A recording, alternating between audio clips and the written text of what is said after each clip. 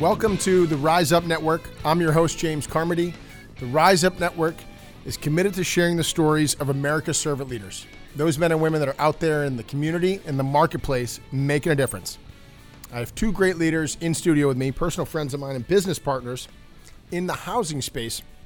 I have CEO and founder of the California Home Co., Henish Pokal. Henish, welcome. I always have trouble with your name, and I've known you for years. I don't know why I do that. You know, I can always tell people just drop the last name. You just call me Henish. There's pretty much only one of them. Like Prince. Yeah. There's Henish. Right, that's it. Right? Yeah. You think renovations, think Henish. Yeah, there's no confusion of like, which Henish were you talking about? Yeah, very true. So you don't need to clarify. So yeah, the last name is what usually gets people. You can usually get the first name right. There we go. One that's a little bit easier. Miss Kristen Krebs, certified interior designer with Kristen Krebs Designs. Yes. Welcome, Kristen. Thank you. Yeah. So Thank you both for being here. Yeah, thank you. So we're talking ADUs, we're talking housing. Gonna get into all that stuff, but first, give our network a little bit of background. Henish, where'd you grow up? Where'd you go to school? Yeah. What had you get into real estate in the first place? I grew up in Michigan. I went to school at University of Michigan, and as I was interviewing for jobs, I got recruited into a mortgage company.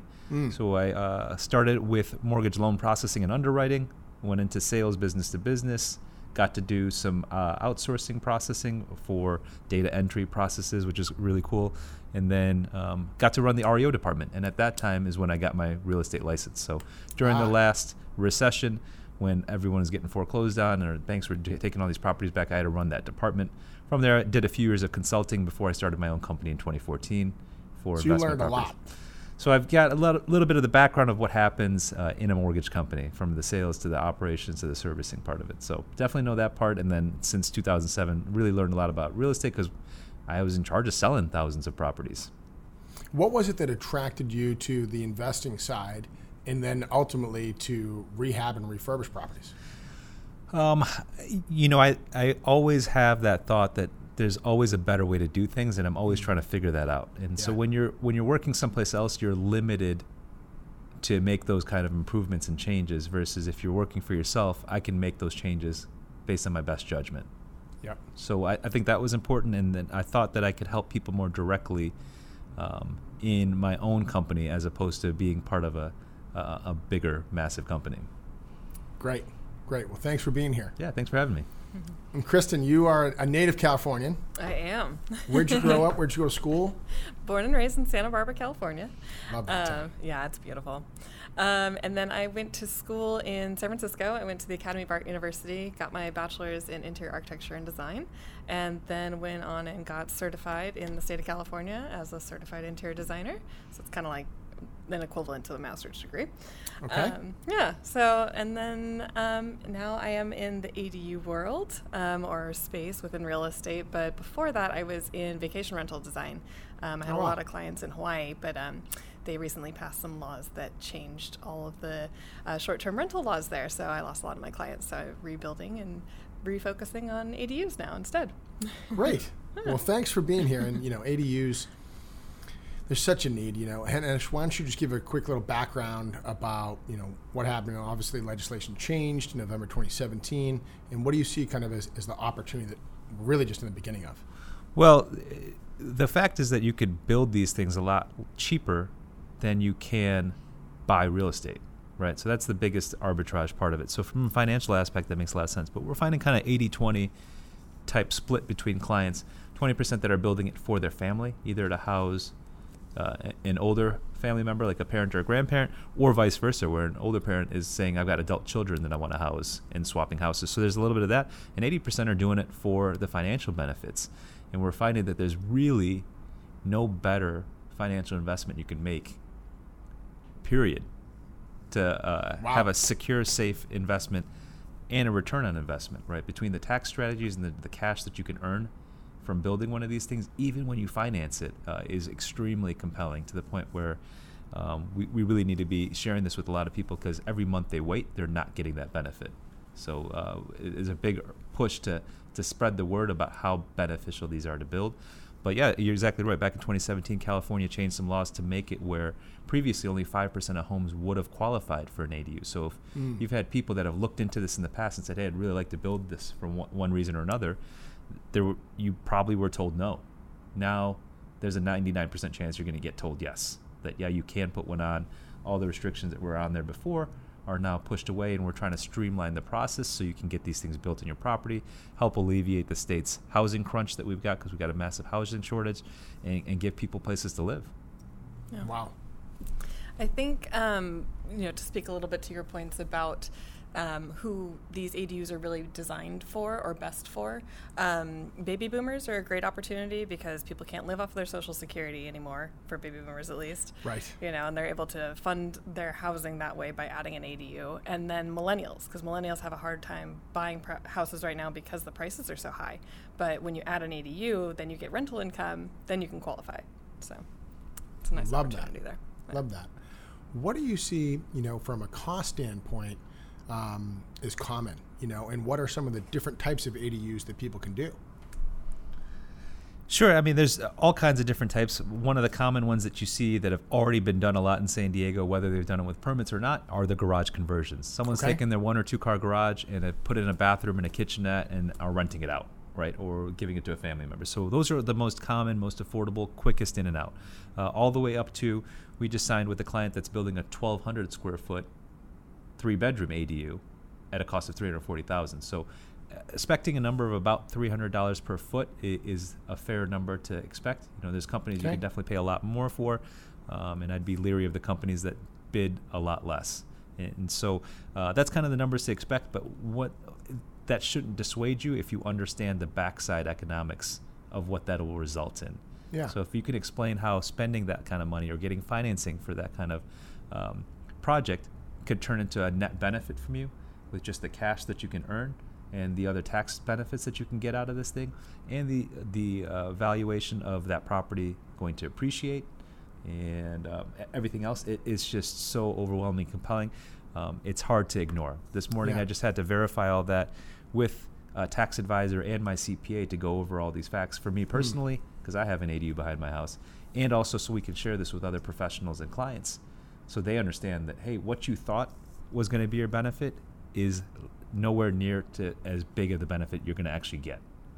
Wow. So people that are already doing it thinking that they're going to get X, it actually might be three times X type benefit. Can you give us obviously, not necessarily specific exact numbers, but maybe an example of a recent scenario that you've been a part of, just so our idea, like, all right, an average cost might be this is what it might look like. Yeah.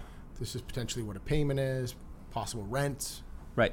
So the example we went over this morning was you build a smaller ADU for $200,000. Okay. And then once you tack on your operating expenses as a write-off for your gross rent on that thing, so in terms of you're already paying mortgage interest, you got to pay some taxes on it, there's maintenance costs associated with the landscaping, you're paying utilities, you're paying for your water bill, cable, et cetera, et cetera. By the time you write all that off, that could cover 60% of the gross rent that you're getting as a write-off. Now the next deductions that you're doing are depreciation, right? And so it's kind of straight line or accelerated depreciation. But the tax advisors I was talking to, what they do is send out an engineer and some specialists to break down the costs of your ADU, so it's kind of audit proof with the IRS, and saying X amount of this is furniture, which depreciates over 5 years. This amount of this is fixtures, which depreciates over 7 years.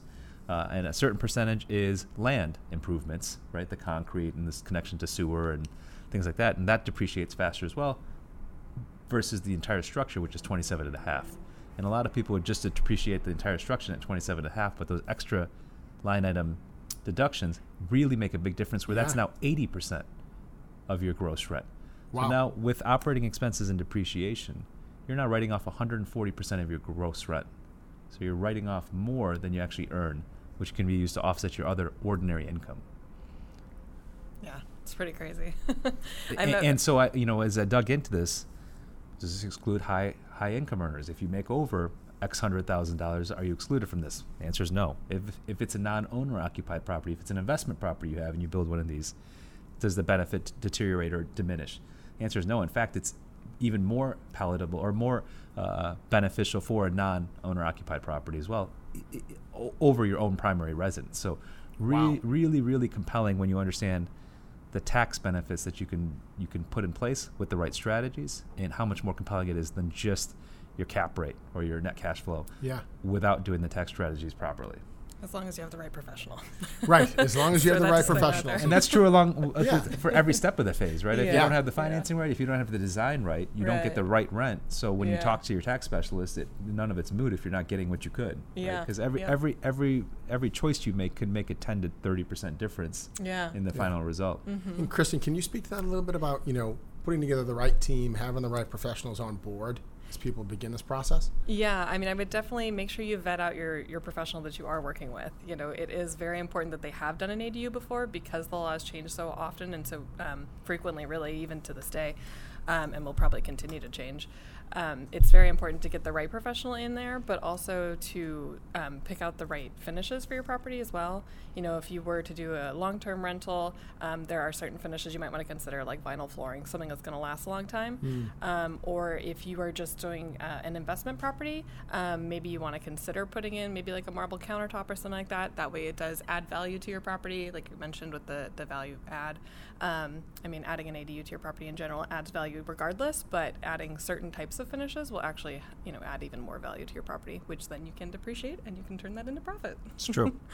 What are you seeing tend to be kind of the most popular? Is it the garage conversion? Is it add-on to the current home? Is it a standalone unit? Are you seeing more demand for one versus the others? Definitely garage conversions. I see a lot of conversion, garage okay. conversions. Yep, I actually live in an ADU, which is a garage conversion, and I am planning on converting another garage into an ADU as well. So, I know this firsthand. But definitely garage conversions are the most common, and they tend to be mostly from the clients that I've been in contact with. It's mostly for family members. Mostly for family members. Yeah, usually older, younger, kind of split. Usually older. Okay. At least the people that I end up working with, they tend to be a little bit older. They usually have a home. They maybe have a health concern that they want to consider, so then they want to move into the ADU, which is usually on their children's property. So yeah.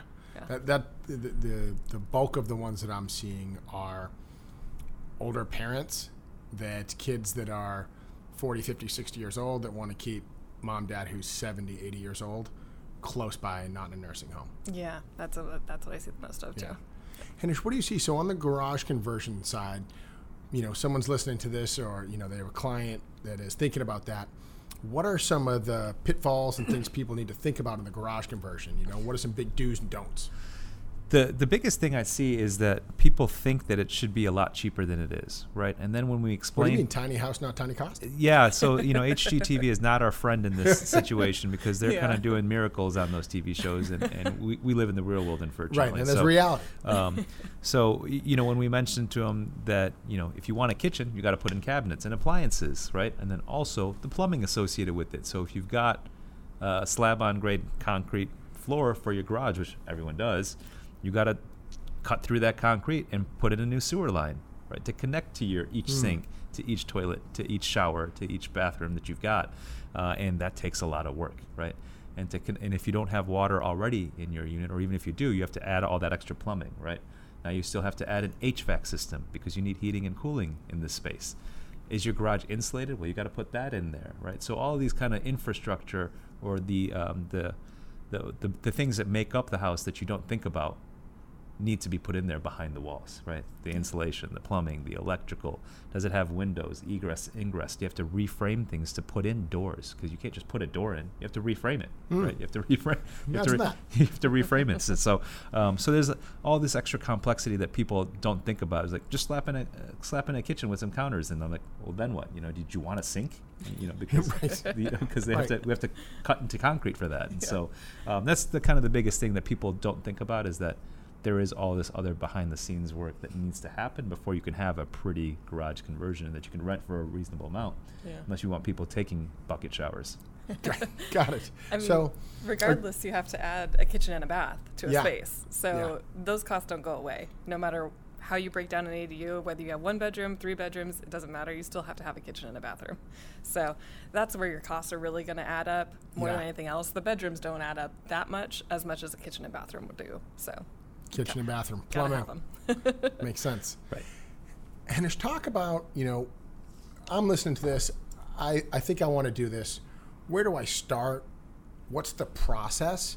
And then how do I build my team? Who do I talk to first? And where do I go to find my professionals? Yeah, I think there's a few different ways you can start. One is, does your property have this right size and space and logistics to accommodate what you'd like to build?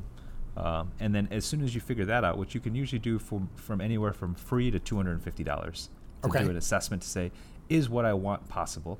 Got it. Is this reality? Can I do this? Can I do this? And then the second part is, can I pay for this? Which is when someone has to talk to someone like you that says, let's look at your finances, let's look at your equity, and let's see what we can do in terms of the loan products that are available, what you've got as a house, and your other factors as your background to see how we can get you that money. Yeah. And then after that point, then you're off to the races. Which is important. And unfortunately, people come to me last, and I'm the dream maker or the dream killer. Yeah. Yeah. But so keep going. So absolutely. So financing. So you figure out if you can do it. Then you figure out, can you pay for it? Yep. And then you got to start choosing your team, right? Yeah. So now who's your preferred go-to for architect, for construction, for design? And then between those three parties in your finance, that's pretty much all you need to get it done. But it's good to have those people integrated from the get-go so you can make sure that you're staying on budget, on time, and you're getting built what you want, right? And so it's too often that we hear people like, oh, we're going to wait till we get through the plans and permits before we even interview contractors. And I think that's a bad idea because you might find out that your architect that wants to be on the cover of Architect magazine just built you an ADU is going to cost you $500,000 when you had a $300,000 budget, right? And so we find that when we get to work with the architects, we can get them to build and design according to their budget based on how much we know the thing is going to cost. And so if you get us involved at the beginning, you don't have to necessarily choose us to say you're definitely going to do this, but at least we can give feedback to your architect and saying, here's what we need to do, right? Unless you've picked an architect that knows and has done and has experience with these, then great, but a lot of them haven't still. It's still kind of relatively new, so if they're used to building multi-million-dollar custom homes, you're not going to get a budget ADU.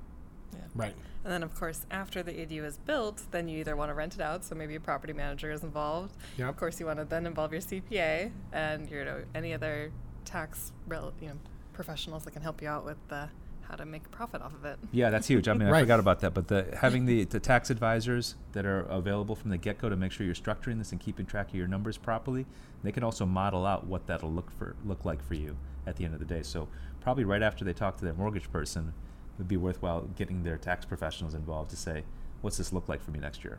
Yeah. And then obviously we got to stage it, we got to decorate it, we got to make it inhabitable. Yeah, exactly. Got to furnish the place now.